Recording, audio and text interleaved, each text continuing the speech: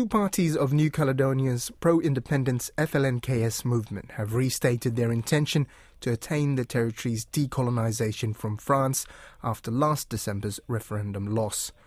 The Palika and Caledonian Union held their first key meeting since the plebiscite over the weekend after the COVID-19 outbreak forced the cancellation of their planned gatherings in January. The FLNKS doesn't recognise the referendum result, which showed 96.5% voted against independence. RNZ Pacific senior reporter Walter Zweifel has been following developments in New Caledonia. Bula, Walter, let's just go back over the last referendum to start. What were the conditions around it that made it so controversial? The referendum was to be held in December, but because of the Delta outbreak in September, October, the Kanak side or the pro-independence side decided that they would like to have the referendum deferred. France said it's not possible because in democracies they keep to timetables and insisted on it going ahead, after which the pro-independence side agreed that they would boycott the plebiscite.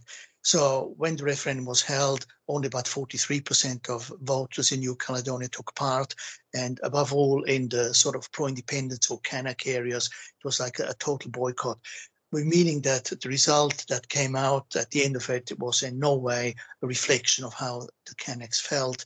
And the view from the pro-independence side is this referendum result cannot be taken as the valid outcome of a 30-year process of decolonisation.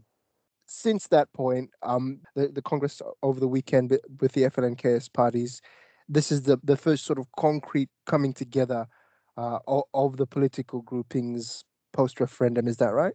That's right. There were plans to have a meeting in January analysing the outcome of the referendum, which was held in December, but because of COVID had arrived with the Omicron variant, the new restrictions, meeting sizes were restricted to 30, so they decided to put off any further discussion until now.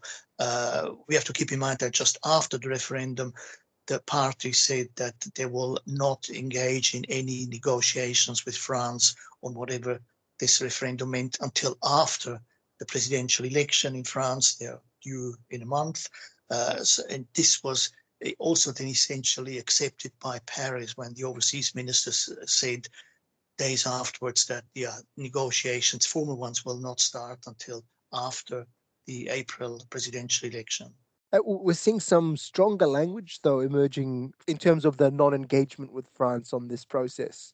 Well, yes and no. They said that they were not going along with this plan that was presented to New Caledonians just after the referendum, that is to work towards a new statute as a result of the referendum against independence, the statute that would create a New Caledonia within France. The plan by Sébastien Lecornu, the overseas minister, is to find a political engagement of all parties and above all civil society to figure out what this new statute should be and have it ready by June next year and be put to a referendum.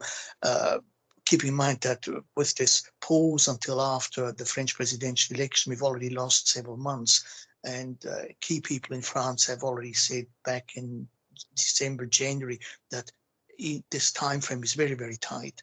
Now, a suggestion has now come out of this Congress by the Palika parties that they should just leave this entire process aside and go back to a proper independence referendum, back to what was back in December, that is, have a fourth referendum where everybody takes part, where it's not going to be a boycott. This is a new idea that's been injected, but how much support that has among other pro-independence parties is not known, given that there is a sort of a consensus among all pro-independence parties that they should try to unite their different positions and talk to Paris with one voice. So everything's on hold until the French presidential election. What is likely to occur after the election result is in? Well, irrespective of who is going to be president after the election, the pro-independence parties in New Caledonia said they will want to engage with France directly to try to find a way to achieve sovereignty. What that will entail is not clear. I mean, there is talk among the pro-independence parties that they would like to find a sort of arrangement where New Caledonia would be associated with France, that is not full independence.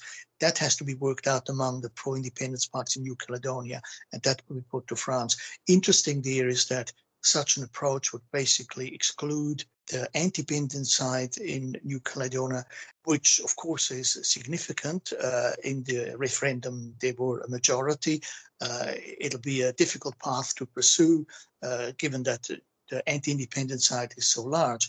In this context, it's also interesting that the French government, which wants to have a vote next year on a new statute for New Caledonia, has to take into account the anti-independence side, which wants the electoral rolls to be changed.